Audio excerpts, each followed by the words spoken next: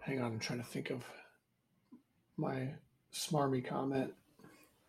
Oh, yeah, I know what I'm going to do. I'm going to go back to this one. This one was funny to me, so I'm going to use it again. Uh-oh. This is a good one here. All right. Well, hey, true believers, it's Craig. And this is Adrienne. And this is episode 4 of Quattro. We Don't Feel So Good. That's right. We don't. And this is the podcast where we explore the Marvel Universe, the multiverse. And everywhere in between. Everywhere. So let's do this. Yeah, let's do it. I do have a question before we get started, though. Do you believe that Wolverine had an adamantium penis as well? Yes, obviously. Okay. I'm just saying, if they put the skeleton in his entire body, you know, I mean, I would hope so. Like, I just feel like Logan would want that. The real question is that an advantage or a disadvantage? It's a hell yeah, it's an advantage. Are you kidding me? Hell yeah. Anything that makes it better. Let's go.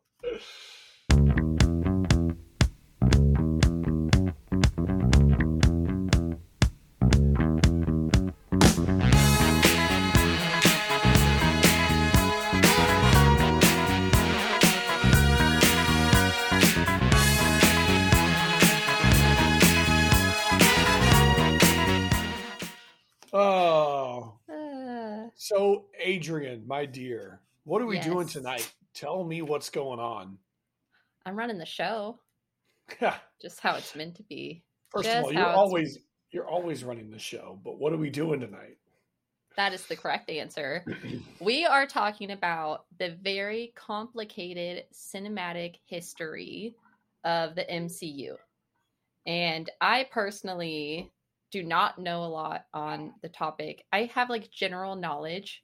Like I know that certain characters were sold off over the years to different studios, but I don't know like when it started, where it started. And so I'm looking to learn, get educated. And you're the teacher. Wait, that's my job tonight? Yep. Well. You're fine. You're going to do great. Might be some letdown here. Wow. I'm just starting low, aiming high. Let's do this. Under promise and over deliver. All right, let me give my Deadpool Funko Pop a little rub. All right, I feel good now. Let's go. Okay. Let me get myself situated here. Come on. You're supposed to be situated already. What are we doing? All right, that's it. I'm taking over. I am ready. I have to do most of the time. The look that Adrienne's giving me right now. All right, let's talk about it. All right. Let's talk about the complicated history. Let's start with the obvious. Okay. When did Marvel first license out certain properties and why? Okay, first part of that question is more complicated than a singular answer. So they licensed it out multiple times. The second part to that question is I'm going to answer it with a little bit of a curveball here. You ready, Adrienne? I'm so ready. The answer is Superman. What? Okay. So in 1978, a movie was made called Superman. And if you weren't aware, when that movie was made, they had a guy by the name of Christopher Reeve who played Superman. Now, other people in that film were guys like Gene Hackman, Marlon Brando, and Superman was a smash. It was the highest grossing film of the year in 1978. It was critically acclaimed, financial success, like $50 million budget, did like $300 million at the box office. So at the time, it's just crazy. Just wild for that time. Oh, absolutely. Just wild. So everyone was like, oh man, Superman, this is awesome. You know, they had the Superman theme and they had the really shitty CGI of Christopher Reeve just floating on a platform. I still think it's like a decent movie. It's a really good movie. It is. And to this day, Gene Hackman still just plays a great villain, just a great villain. So he was Lex Luthor and all that fun stuff. So that happens. Superman, they capitalize, and what do? They make a sequel. Obviously. So Superman 2 happens. Superman 2 does okay, but not great. Then they try to capitalize again, and they make Superman 3. So Richard Pryor's in the film. They make the movie. It recovers its budget, but it doesn't do well. So as the trajectory was aiming downward, essentially there were a couple of things happening. One, Marvel's trying to figure out what are we going to do with the rights to the films, to these. How are we going to make this work? Is it something we want to do? Do we want to make superhero films? And there was just a lot of shit breaking on the back end. Not only that, the comic book company in and of itself was going through like restructuring and a whole kind of financial trouble. So between 1985 and 1995, Marvel had a really just tough time in general. Comics were good, but everything else, the financials, all that shit was just not great. And they ended up declaring bankruptcy. Okay, so in the midst of this time, they decided to start selling off the rights, try to recoup try to make some money. So if we sell off the rights to these characters, like one of the most popular characters, if I were to tell you, name one of the most popular characters in Marvel, you would tell me what, Adrienne? Captain America. Who else? Iron Man. And Thor. You're picking all these guys that are the good looking dudes. You're picking all the good looking. So one of the I mean, yeah, he's good looking always. One of the characters they would say is one of the most fundamental Marvel characters is Spider-Man. Oh yeah. Yes, so obviously.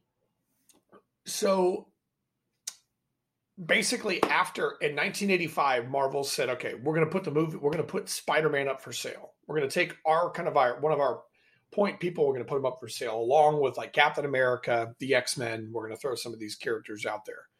So there's a small film studio, and I don't know if you've ever heard of the film studio, but it's called Cannon Films, Cannon.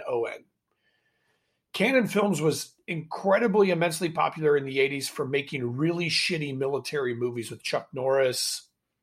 They made like Delta Force and Delta Force Part 3 and like American Kickboxer and all of these like just cheesy action films, popcorn flicks that people in the 80s... I've seen none of these movies. Exactly. So Cannon actually purchased and bought the rights. They bid for it and they earned the rights to Spider-Man. They tried to make the movie, but before they could get the movie made, they went bankrupt. And so because of that, Spider-Man got tossed around.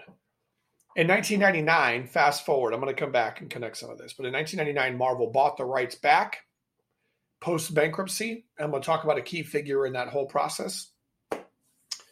But they bought the rights back in 99 and sold it to Sony for $7 million.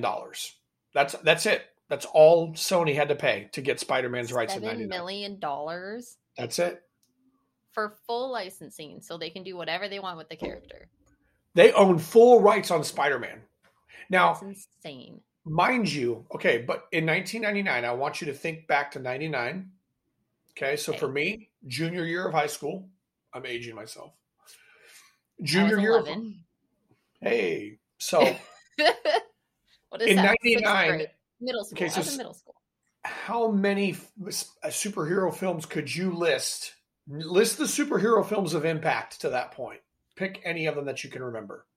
Up to 99? Mm-hmm. I mean, Superman. Right, Superman's one. Who's the other one? Anyone? Come on, Batman. think. Exactly. Yeah. So the two primary superhero films to that point that had done anything of merit both belonged to DC. And here's the thing about DC from the get-go. DC was financially backed as a studio by Warner Brothers, one of the biggest film studios in the world.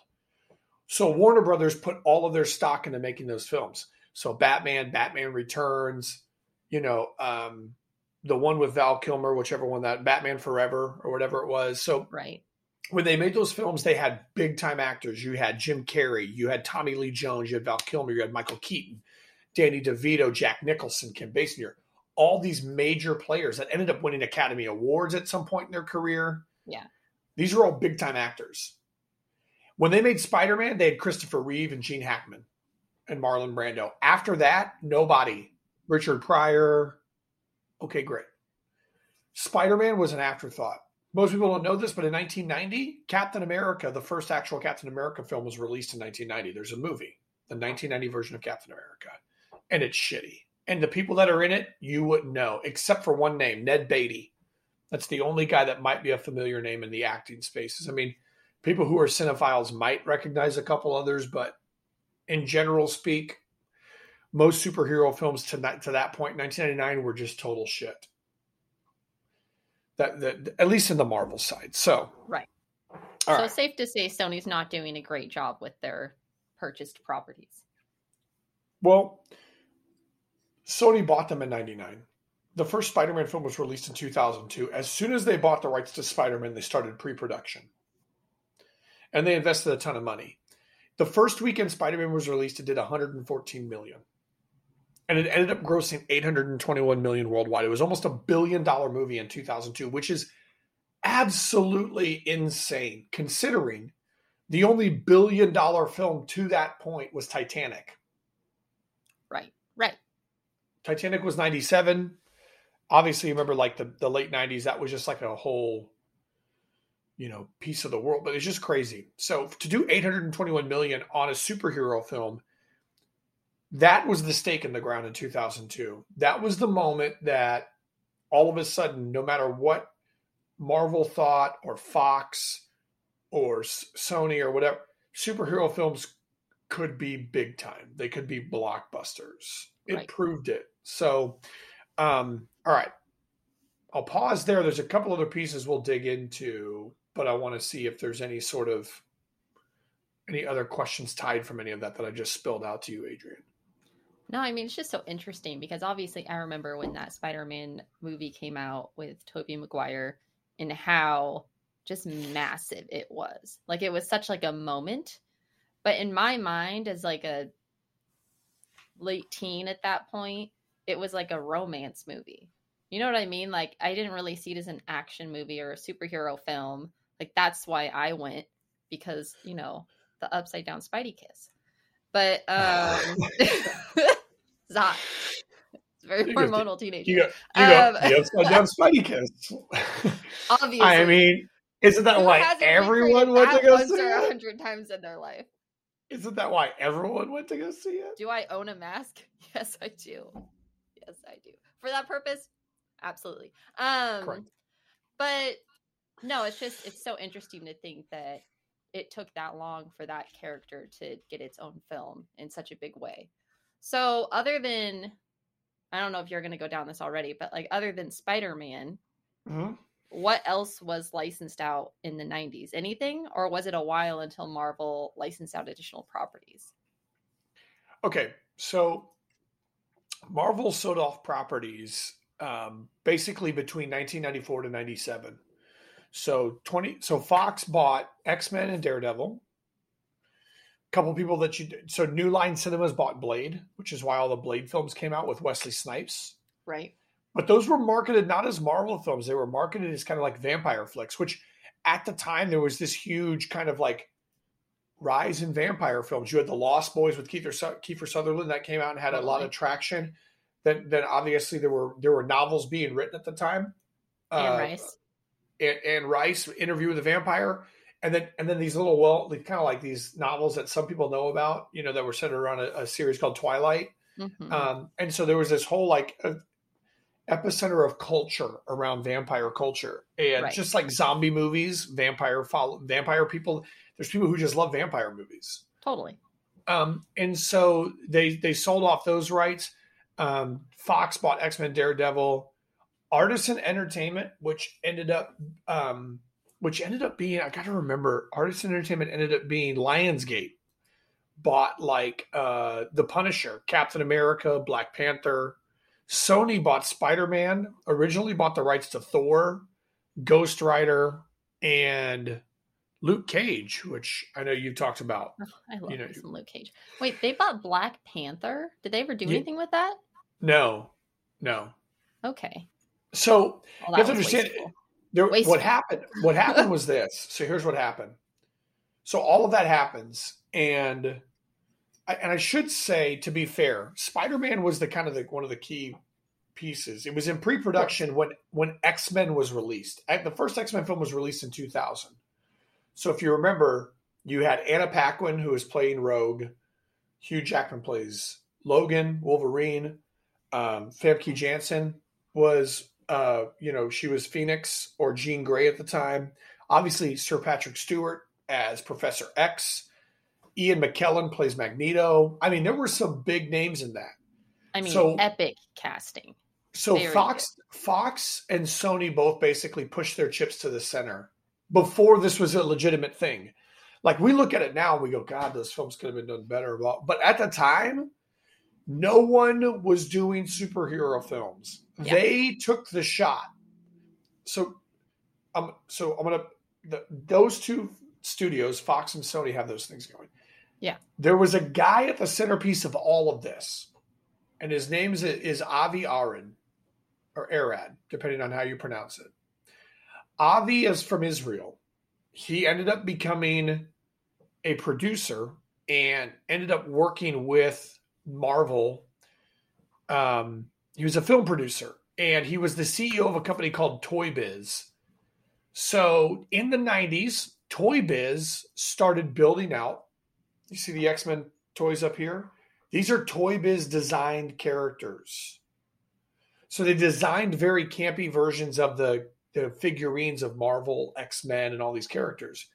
Well, when Marvel declared bankruptcy, Avi, as the CEO, swooped in, got into a big battle with the other people who were, in control of Marvel and were on the board, and ended up out of 1996, 97, ended up coming out on top, and he became the chief creative officer at Marvel and ended up owning it. He ended up getting the rights of Spider-Man and all the superheroes in Marvel. Okay? It's impressive. Because of him, he was the guy who architected all of the deals to license out all of the Marvel characters. I'm going to read a list of the films that he's produced from 2003 on. So from 2003 on, here's the films he's listed as a producer, not executive producer, which, to be clear, if you don't know the difference, producer is somebody who's literally lines up the talent, the money, organizes the set. Like, he's the guy that puts the film together. An executive producer is the dude who throws a bunch of money at it, and he gets to have some insight. Like, yeah, I'm a shadow investor. A producer is the real deal. Right. He's considered above the line. He's with the director. Like, he's a big deal. Okay, here's the films he's produced. I'm just going to go down the list here. From 2003 on: Daredevil, Hulk, The Punisher, Spider-Man 2, Elektra, Fantastic Four, X-Men The Last Stand, Ghost Rider, Spider-Man 3, Fantastic Four, Rise of the Silver Surfer, Iron Man, the 2008 Incredible Hulk, Ghost Rider 2, The Amazing Spider-Man, Andrew Garfield, let's go. Yes. The Amazing Spider-Man 2, Ghost in the Shell, Venom, Spider-Man Into the Spider-Verse, Venom Let There Be Carnage, Uncharted, Spider-Man Across the Spider-Verse, which is coming out, Kraven the Hunter, and Borderlands. He was also the executive producer for Blade, the original X-Men, Blade 2, the original Spider-Man, X2, Spider-Man Homecoming, Spider-Man Far From Home, and Spider-Man No Way Home. The guy legitimately, from the essence of getting the rights out and getting Marvel films made, might be one of the most central pieces. The way I frame him is he's Kevin Feige before Kevin Feige became a thing. Right. Totally. Yeah. I mean, that's fundamental. So many of those movies are so good too. So good. And so here's the thing. What's really interesting is that there's a gap in the film breakout. Okay. So you have, and here's the reason I say there's a gap is that you had what ended up happening was the X-Men got popular, Spider-Man got popular. And so the film companies kind of got greedy. They said, well, God, let's just make films about all these superheroes. So they got Ben Affleck and Jennifer Garner and Michael Clark Duncan to do Daredevil. Right. Black Kingpin. Jennifer Garner, who, by the way, a very sexy Elektra. She was smoking hot. You like her better than what's her name in the TV show? That Elektra? First of all, it was 2003. I had literally come back from my first deployment. I was in the military, and here comes Jennifer Garner, fresh out of Alias, with a fucking burgundy bodysuit. Just red hair, and I'm just like losing my mind. The red hair. Craig has tells. I don't know what you expect me to do other than just kind of lose my mind a little bit. Okay, so that comes out in 2003. Right. Then they make The Punisher with Thomas Jane and John Travolta, who is a different Kingpin. And Will Patton's in that. Rebecca Romaine Stamos is in that. They make the 2004 film The Punisher. It was made by Lionsgate Films, but then finally produced by Artisan, who own the rights. Ghost Rider comes out in 2007 with Nick Cage and Eva Mendes and Wes Bentley, Sam Elliott, Peter Fonda. I mean, they put big names into these films, and they all did okay. They were commercially successful to a certain degree because they were riding the wave of everybody else. But it wasn't obviously until that time when Jon Favreau got together with Kevin Feige and they said, there's an overarching story to build out of this that we need to create. Something that's connective tissue within the films. So they were all made kind of these independent films to try and see if they would stick, but they weren't built with an overarching, like a storyline, a thread that ran through all of it that was going to connect a universe. Yeah, those were all like weekend flicks, It's like, hey, I want to go see a movie this weekend. It's like, oh, this one's playing. It looks good. It's not one you like bought on VHS, DVD, or Blu-ray, depending on the time period. It's just, they're good. Well, here's the other thing, too. How many film characters? It's like, we can go down a list, right? So Ben Affleck played Daredevil, and he also played Batman. Right. Right. Chris Evans played Human Torch and also played Captain America. Yeah. There's all these characters they weren't thinking from that strategy. And so, I mean, long answer to the first question, but the breakout was that there was a lot of selling and reselling. And the reason why was that Marvel just didn't see the value. But once X-Men and Spider-Man started doing billions of dollars in revenue, Marvel was like, we have to do something about this. Yeah. So what point did things shift? How did it get to where it is now? Obviously, we're going to get into Disney and all of that. But at what point did Marvel realize we've made a terrible mistake? We need to reacquire all of this. Like, when did the shift happen? Right. So, well, the first thing is that they had to establish themselves as a studio, right? So Marvel Studios needed to change their whole approach. They were selling off the rights, and with the rights, they would get kickbacks and all of these different things, right? So the first thing that really like made a big hit for them was, and people, they don't make it out as a superhero movie, but I'm going to go back to something that's kind of off the wall, which is Blade.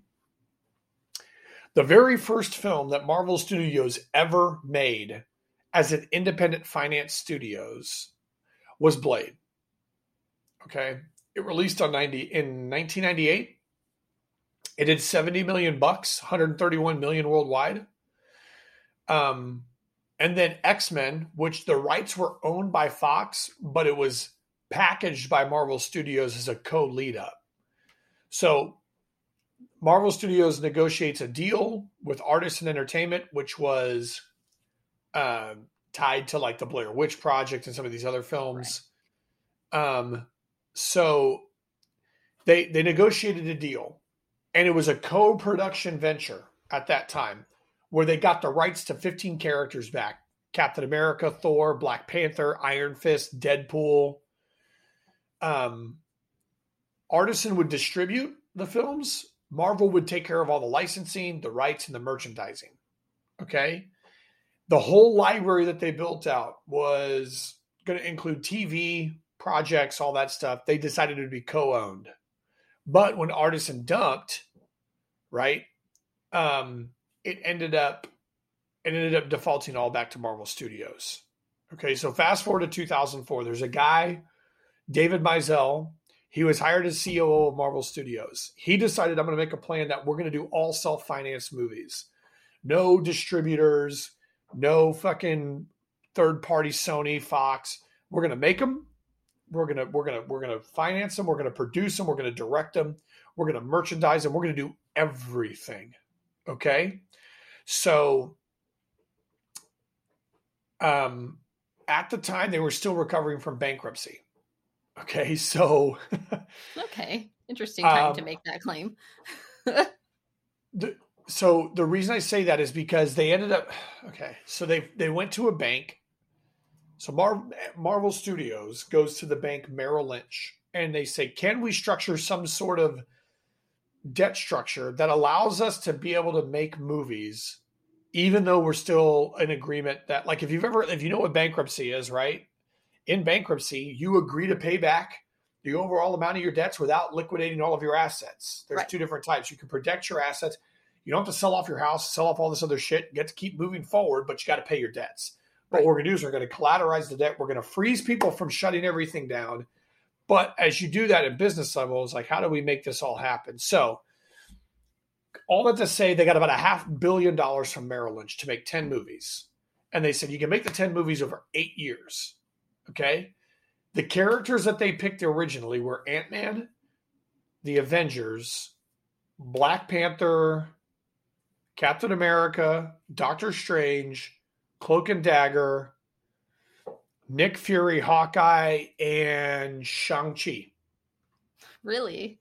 Correct. That's so interesting because some of them ended up so much later on, right? Right. So then as they did that, Marvel starts tapping into all these other distributors, people that own the film rights. So like Universal owned Hulk and Namor. Then there was Paramount Pictures. And then there was New Line Cinema. And so in 2005, Marvel negotiates the deal and gets Iron Man back from New Line Cinema. Then in 2006, they got the rights back to the Hulk. And so what they're doing is over time, Marvel Studios under David Mizell's, guidance was getting everything back in-house. 2006, Thor came back. Lionsgate gave up on Black Widow. Marvel got the rights back to Black Widow. Now, this is where the big shift happens. In 2006, I'm going to go back to Avi Arad.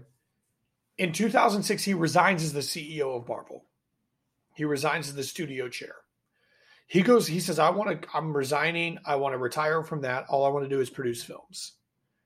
And so in 2007, David Mizell was named the chairman of Marvel Studios, and Kevin Feige was hired as the president of production. So they bring on Kevin Feige. And Kevin Feige had done productions on all these other things in the past, and he has this whole history. But as soon as he became the president of production, he got together with Jon Favreau, and there's an infamous story. They asked Jon Favreau, they talked to Kevin Feige, where do we start? Now, most people would say, well, you start with Spider-Man. Well, they didn't own Spider-Man. Remember, Sony didn't give up on that. Sony was like, fuck you guys. This is a $3 billion cash cow. We're not giving that back to you because you can't buy it. You don't have the assets to do it. Right. So then they said, well, we got to start with the Hulk. So we already did the Hulk back in 2003 with Banner, and that didn't go well.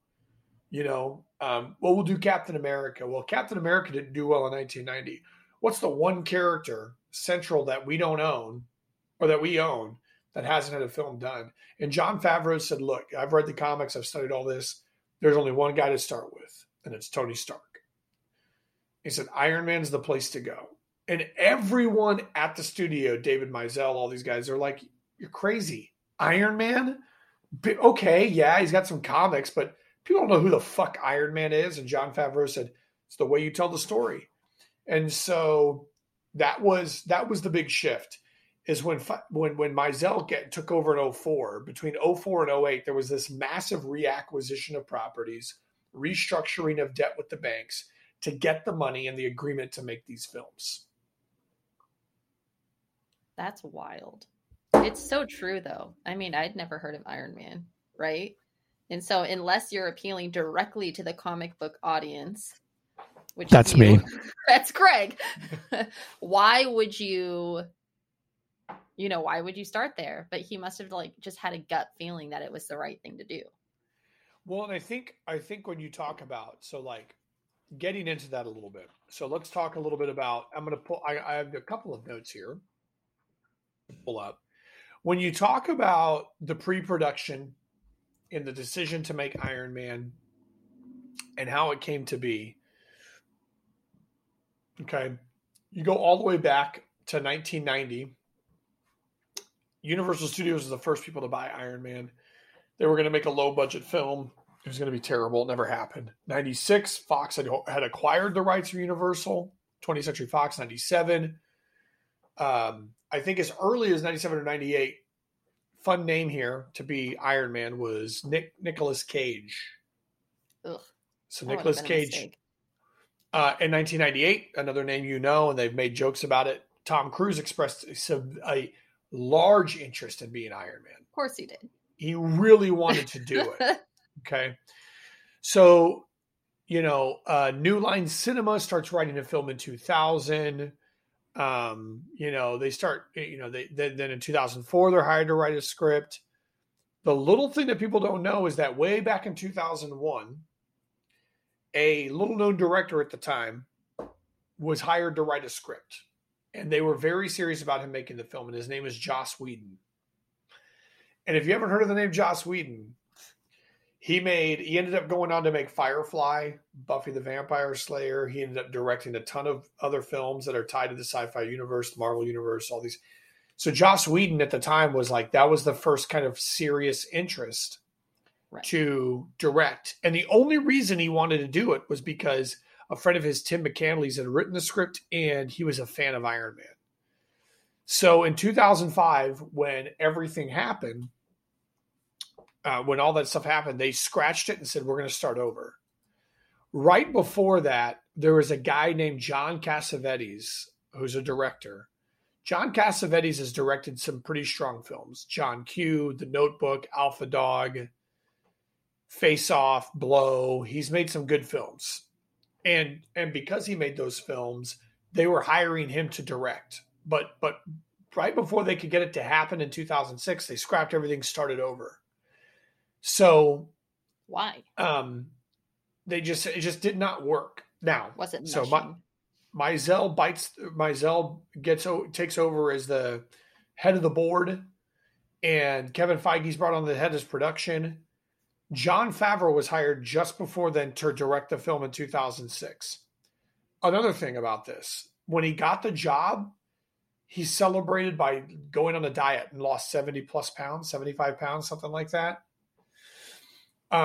He had wanted to work with Avi, who was already tied in as the producer, because, again, people don't know this, but there is a film that Jon Favreau was in that Avi already had directed. He plays a very small side kind of cameo role in Daredevil with Ben Affleck and Jennifer Garner. And so from that relationship, tie all these lines together, he said that he wanted to mix a bunch of things together. He said he wanted Tom Clancy, Bond, RoboCop, and then make it as if though Superman was an indie film.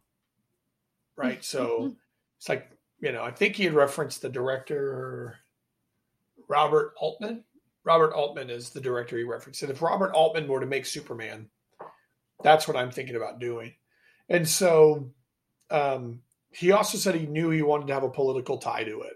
It's just Jon Favreau's style, that there was going to be this kind of political spy feel to the film.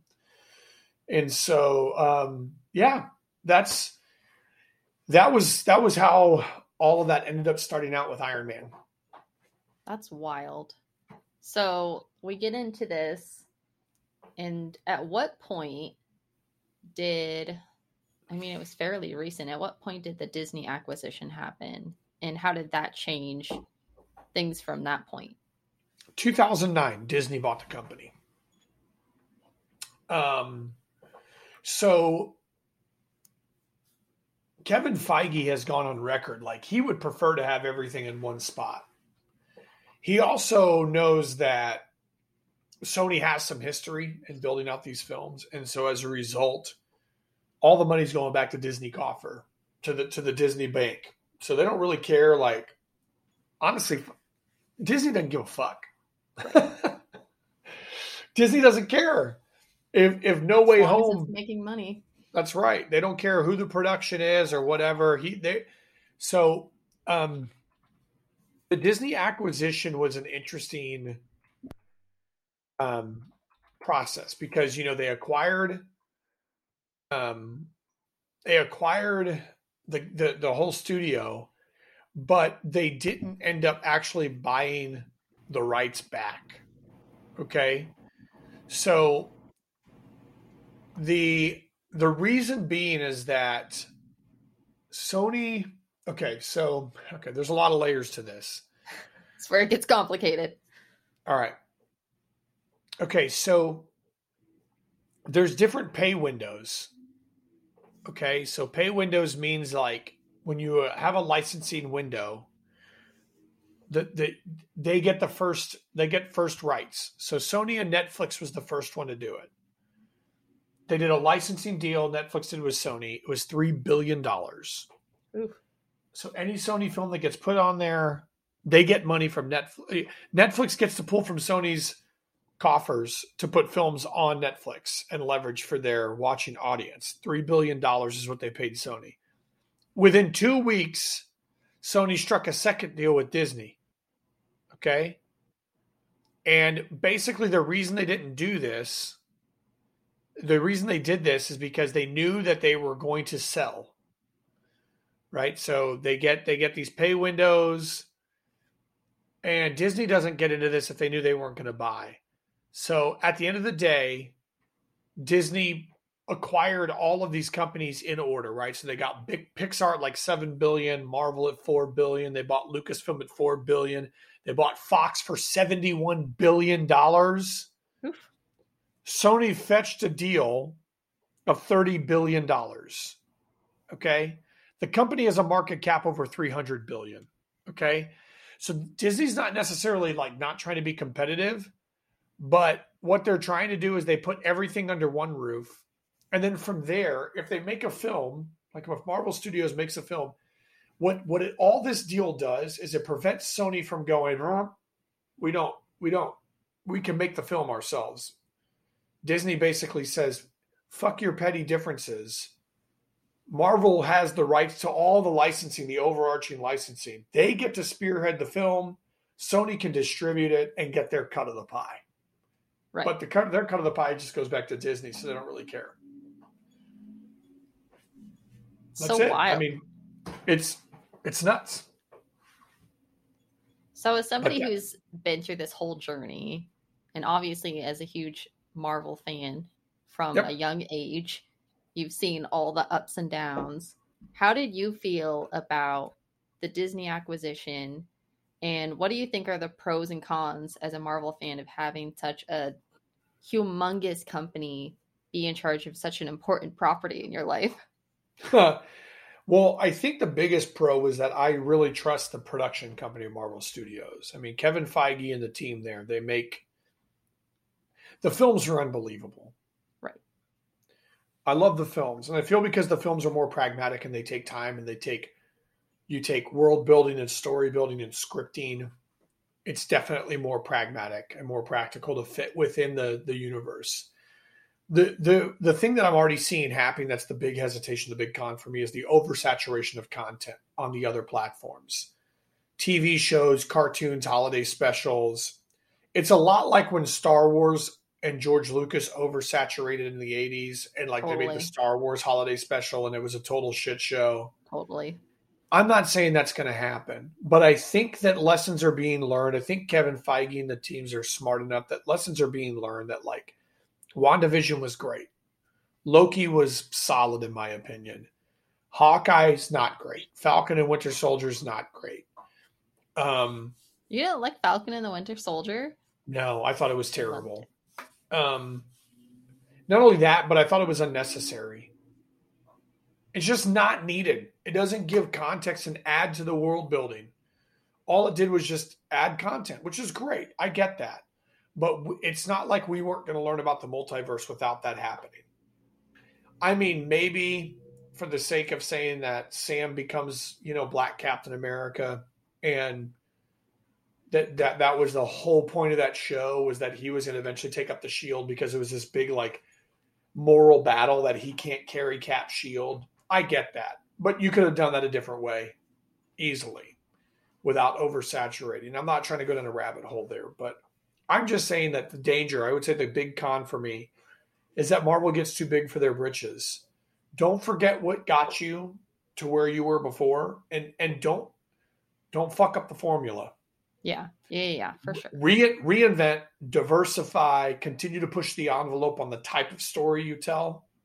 Openly gay characters and female superhero leads and stories about diverse backgrounds. Do that.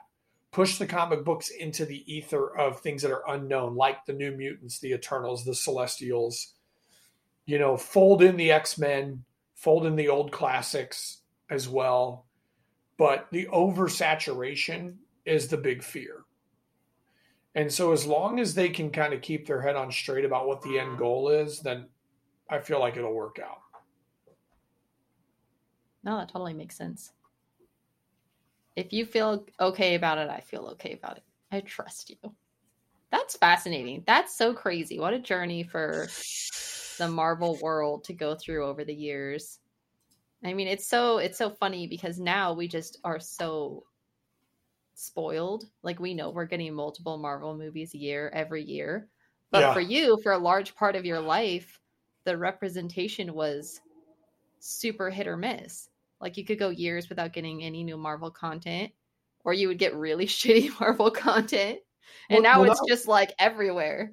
It wasn't told it wasn't told with the net of a story in a universe. Yeah. It was just independent films, basically. Yeah. For sure. I will never forget sitting in the theater in 2008 when they ripped the bag off of Tony's head and it looks like a terrorist video, right? Like, and that's the opening of the film, and it says Iron Man. I just remember being like, feeling to my core, like, this is way fucking different than what we've seen in the past. Something is different about what is happening. And I mean, even at the time, I'm like, Robert Downey Jr., okay. I mean, just think about it. At that time, he was not a guy. And so it's this, that was the moment that I feel like there were two kind of big stake in the ground moments, in my opinion. I think stake in the ground moment one was X-Men Spider-Man in the early 2000s. Yeah. It's like, oh shit, superhero films can be legit. And then they washed out a lot of content, quite honestly. They had to reboot 3 fucking times with Spider-Man, and X-Men were all over the place. Like, you got Apocalypse and Last Stand and First Class. And there's a lot going on in the X-Men universe. It's a little confusing. Everywhere. And then in between all of that, before Iron Man hits, you got Daredevil, Punisher, Fantastic Four. You got all this shit, Hulk, and it was all kind of bleh. And so the next stake in the ground was when Feige had taken over his production, and Favreau was a great he's the same director he was now, but just younger and unknown. And they both said, we're going to make this film and we're going to change the course of the way superhero films are made. They're going to be made as art, And I think one of the things that defined that for me was when you get guys like Martin Scorsese trying to rail against it. When he's making public statements like, these aren't films, these aren't real movies. I was like, yo, that's how you know it's a real fucking movie, because he's scared enough to have to say something public about it. Martin Scorsese. I mean, unpopular opinion, but Scorsese is an old Hollywood egomaniac prick. Doesn't mean he's not talented, but I'm not going to kiss his feet, Well, Well, I would just say in the film world, I get that you're not. In the film world, his feet are kissed because every film he makes a ton of money, wins a ton of awards, and they're incredible movies. And so, yes, as a person, he can come across as a dick, but that's how most guys in film are when they're making multiple Oscar-winning films. Whatever. So the tides anyway, will change. But yeah, that's it. I love it. Thank you. You're I feel so welcome. informed. Gambit. Look at him. When's Gambit gonna get his own movie? I can't wait. See, look, on his back, you can barely see him, but he's got the glowing cards in his hand. Yeah. I don't know when he's going to get his own film made, but I swear to God, if they remake the X-Men films and Gambit's not in them, I'm going to lose my fucking mind. I know you will. I'm telling you, I oh hope my God. I'm there to see it. I really do. The next X-Men film we have to see together because I want to see either your excitement or your rage. Like whichever way, it's going to be entertaining. By the way, did you hear about the Gambit film? What Gambit film? So there was a Gambit film in pre-production, just so you know. Like back in the day? Like when? No. I'm talking as recent as like 2018. Oh. And they nixed it? Oh. Fox was making a spin-off film off of the X-Men. They were going to make a spin-off film about Gambit and his origin story.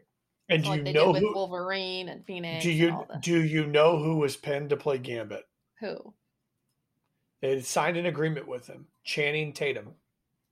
That definitely would have made money. 100%. Oh my God, are you kidding me? So anyway, when they did the merge and the merge happened in 2019 when Fox was acquired, they canceled the film. Marvel said until we get all of our ducks in a row on what we want to do in the future with X-Men, they canceled the Gambit film. And so Channing Tatum has since then sworn off all Marvel movies. He won't watch them. He won't they said there's an article where he was interviewed and said it broke his heart. It was the one film role he wanted to play in his life. Sensitive little male stripper. So all that to say, I'm just saying, like fun. I would have watched that. Are you kidding me? I love Channing Tatum. And you know he just rip his shirt off somewhere in that film. Can you imagine how much like fan fiction there'd be on the internet of Dirty Gambit? You damn right. I love it. He's literally carrying a pole with him at all times. Yeah, and I mean, I don't know if you've ever looked. You should go look at some of the comic stuff when you get a chance. I mean, he is a womanizer, like classic good looks, Cajun accent, rippling abs. Like Channing Tatum would be perfect for that. You definitely have a type. This has been great. I learned so many things. I'm really happy that you got to learn those things. Thank you for teaching me. When are you going to send a quiz? You're going to send a pop quiz. All right, here's your pop quiz. In what year? I don't want it. In what year was the original Captain America film made? I don't know. 1990. Son of a bitch. You're a shitty teacher. Okay. Wow. You're gonna blame the institution on this one. Hey, as the wise Chinese proverb says, problem is not with the student, problem is with the teacher. There we go. All right, everybody. I'm going to call it a night. Adrienne, are we going to call it a night? This was a good episode, wasn't it? It was a good episode. It was so tight, so clean, efficient, so professional, efficient. And it's probably because I did most of the talking. Whoa! Fired. I'm sorry. I won't do that again. I apologize. All right. You're a boy. We're still friends, right? Hey, by the way, I did do the update on the PS3 tonight, so I got it all updated, got all the hardware updated, made sure the game is on there. You have to play this game. This game is just the I last. see you trying to buy my love back right now. Okay. Oh yeah, I'm gonna buy your love back. It's working. It's working. You son of a bitch! I hate you. You piece of shit. All right. Well, I'm gonna sign off. Okay. You have your call at 5. Look at you, made it. You didn't even have to take a break. I don't even have to take a break. Are you We kidding? never found this. Look at I us. I don't even have to take a break. I don't even have to take a break. I need to take a break from all this. Very nice. All right. So next week, we're good. We know what we're doing. We'll talk on Tuesday. We'll talk on Tuesday. Spider-Man. Yeah, Spider-Man No Way we'll Home. We're going to talk about the impact on the MCU and what this movie means. Yeah. Yes. I can't wait. Okay. Have a good night. All right. You too. Have a good rest of your week. Adios, friend. Bye.